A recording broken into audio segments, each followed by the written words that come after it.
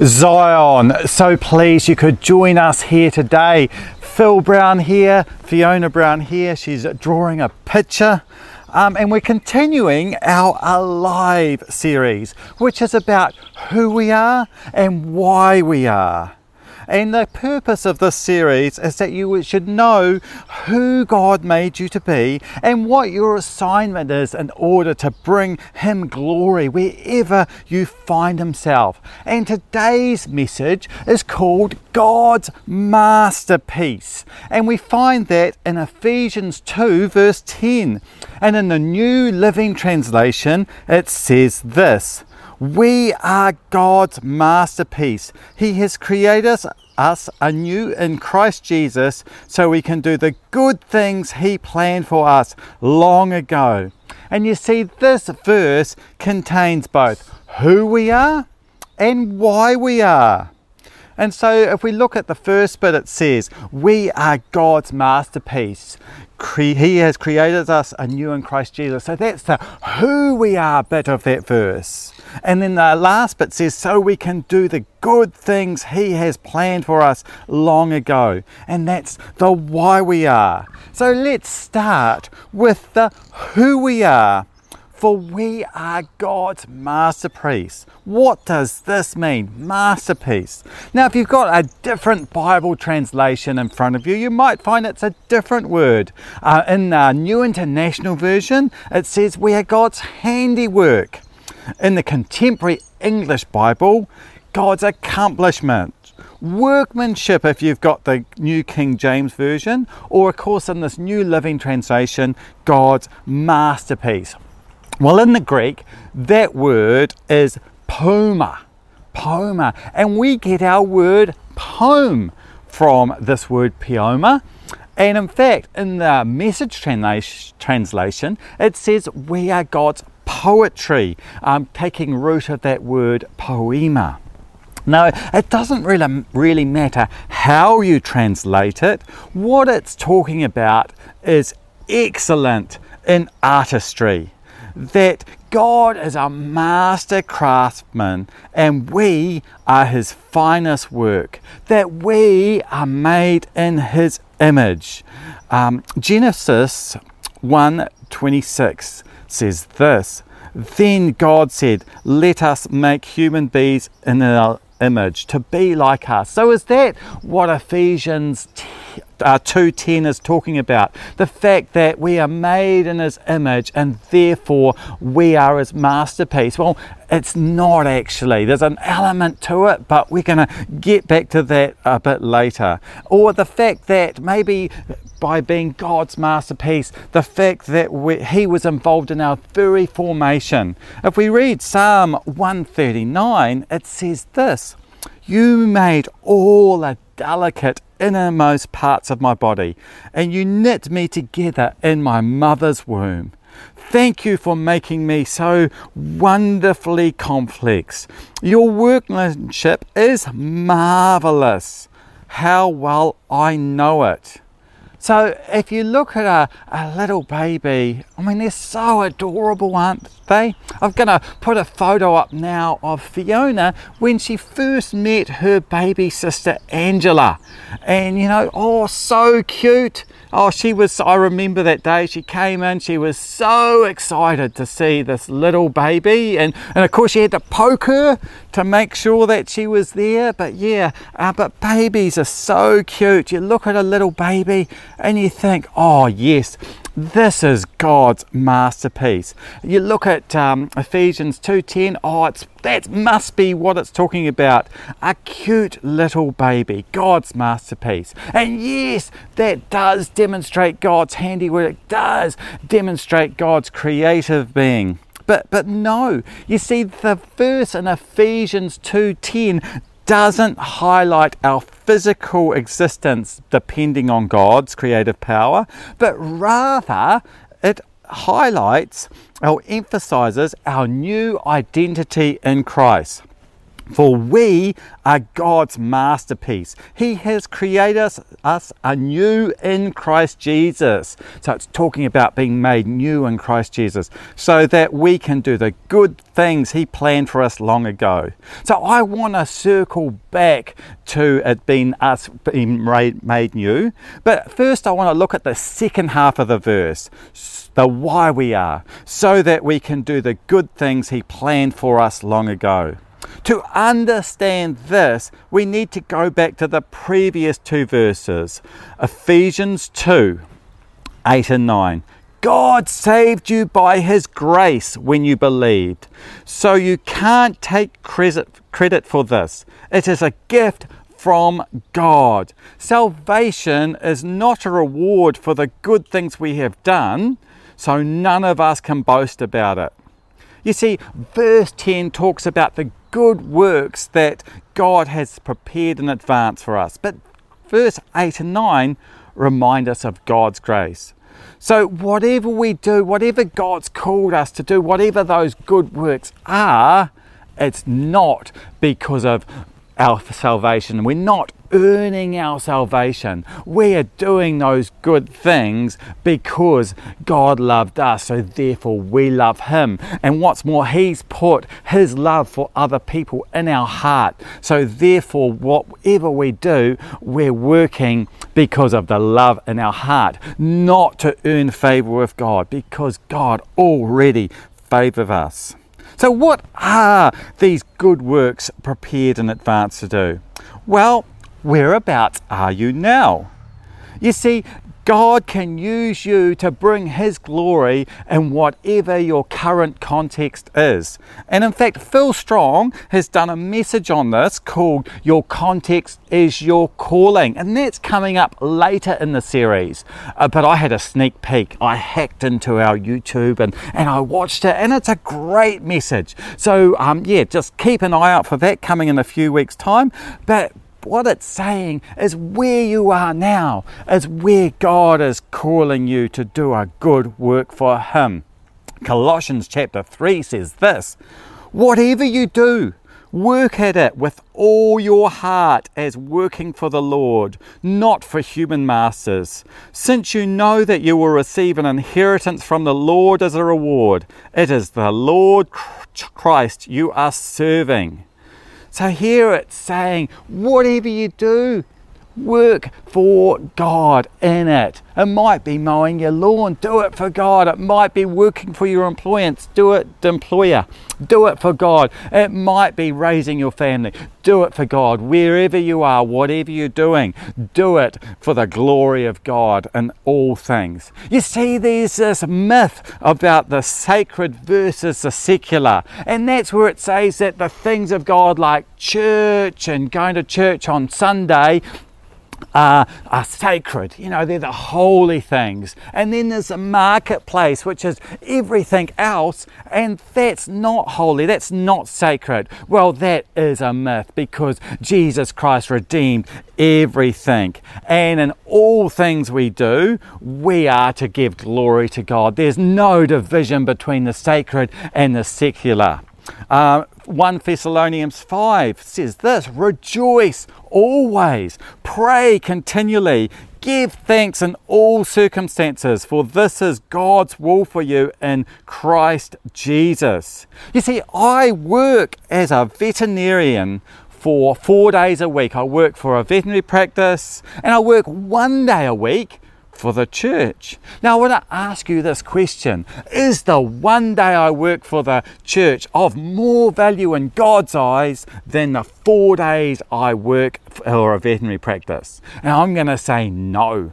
I'm going to say no, it's not. You see, God has called me to where I am at the moment, and that would be 1 day a week for the church, and I'm hoping that I'm bringing a good work to glorify Him in that, and that through what I'm doing you will be built up and grow in your faith through what I'm doing at the church, and that God's kingdom would advance. But you know what? I'm hoping that God's kingdom will advance from me working as a veterinarian too. You see, when I'm working for the church, church, I'm mostly preaching to the converted. Most of you know Jesus Christ already, and you have that relationship where you can access him to call him into your needs. But when I work as a veterinarian, I'm running into people all the time that don't know Jesus Christ. They don't know the love, and that God wants to work in their lives too.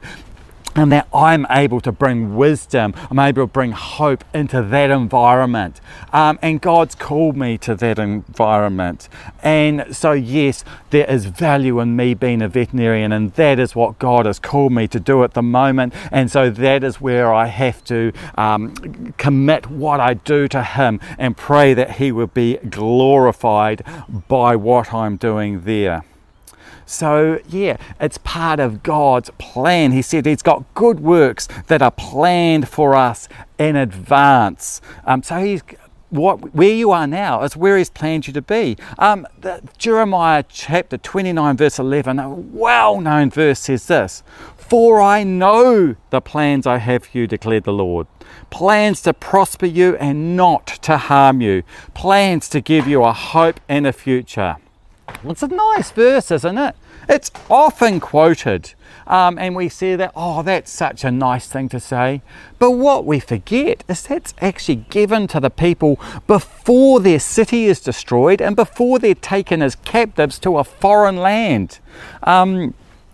And so here they are. Yes, God's got good plans for them, but their immediate future didn't look that bright. But he was letting them know that despite what was going to happen, he still had a good plan for them. And even in that foreign land, he called them to serve him there. In fact, the book of Esther and the book of Daniel are both written about and by people who are in captivity serving a foreign king. And yet God uses them powerfully in both circumstances. So it doesn't matter where you are or what you're doing, God has good things he's planned for us long ago for us to do, that God can use you right where you are.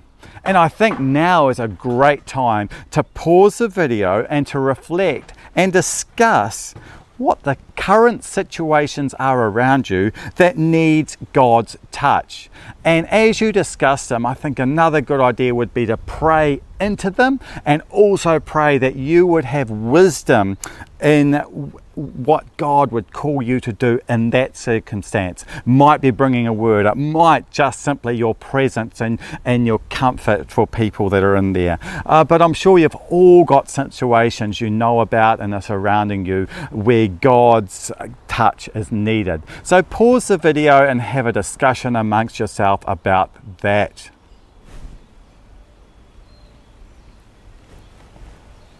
Right, I hope you had a great reflection time there and prayer time. But let's move back to the first part of the verse. We are God's masterpiece. He has created us anew in Jesus Christ. You see, just as the second part of verse 10 needed the context to understand it, so does the we are God's masterpiece. You see, Ephesians 2:8 says, God saved you by his grace. And in the middle part of verse 10, it says he has created us anew in Christ Jesus. And so what it's saying here is that masterpiece actually is not referring to when we are born, but when we are born again, because of that grace of Jesus Christ. It's talking about by grace you are saved, and therefore you are God's masterpiece. About when we are born again, not when we're born. And let's read John 3. Jesus replied, very truly I tell you, no one can see the kingdom of God unless they are born again. How can someone be born when they are old? Nicodemus asked. Surely they cannot enter a second time into their mother's womb to be born. You see, Jesus makes a statement to Nicodemus that seems impossible. How can you be born again? Nicodemus was certainly confused, so Jesus goes on to explain it more. Jesus answered, very truly I tell you, no one can enter the kingdom of God unless they are born of spirit and water. Flesh gives birth to flesh, but the Spirit gives birth to spirit. You should not be surprised by me saying you must be born again. The wind blows wherever it pleases. You hear its sound, but you cannot tell where it comes from or where it's going. So it is with everyone born of the Spirit. Jesus is not saying our bodies need rebirth, but our spirits need rebirth. You see, Romans 6:33 says this: the wages of sin is death, but the free gift of God is eternal life through Jesus Christ our Lord.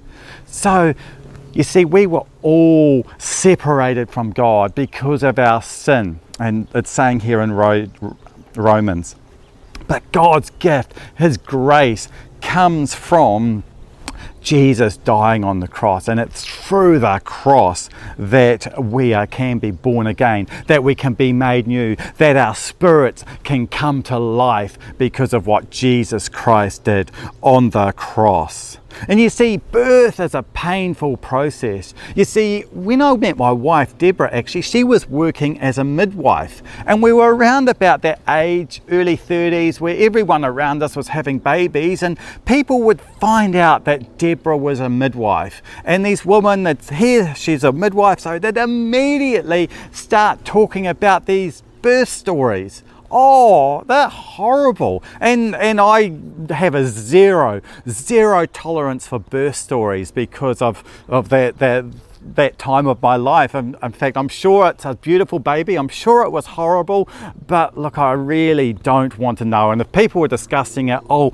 go to another room because I really don't want to hear. I mean, babies are cute, but you don't really want to think about how they got there. Unless, of course, it's a birth story about a cow giving birth to a calf. I could talk about that for a long time, being a veterinarian, and I do a lot of those. Okay, but Jesus alludes to the fact that birth is a painful process in John 16. When a woman is giving birth, she has sorrow because her hour has come. But when she has delivered the baby, she no longer remembers the anguish for the joy that a human being has been born into the world. So also you will have sorrow now, but I will see you again, and your hearts will rejoice, and no one will take your joy from you. So here Jesus is talking about Him going to the cross and the fact that the disciples will be sad because of Jesus' leaving them. But He's going to come back again and they will rejoice. But He makes this analogy that birth is a painful process, and likewise us being reborn is also a painful process, but not for us. That pain was the pain of Jesus Christ on the cross. You see, Isaiah 53 says He was pierced for our rebellion, crushed for our sins. He was beaten so we could be whole. He was whipped so we could be healed. You see, that pain of childbirth, that pain of our spirits being born again was borne by Jesus Christ on the cross. That through Jesus and through Him dying on the cross, we can be made new, we can be born again. Our spirits could come to life. And that is what Ephesians is talking about when it says God's masterpiece, His greatest work, His wonderful thing was Jesus dying on the cross. His greatest work, allowing us to be born again. That was done the day of the cross. For we are Christ's masterpiece, created anew in Christ Jesus, so that we can do the good things He has planned for us long ago. So let's pray. Lord, I thank You for everyone who's watching this or listening to this. I pray they would know the joy of being born again in You. And Lord, that they would know that wherever they are or whatever they are doing, they can serve You in that situation. Pray Your every blessing over us in Jesus' mighty name. Is your masterpiece finished, Fiona? Basically. Do you want to show it to the camera? Just hold it up. Where is it? Awesome.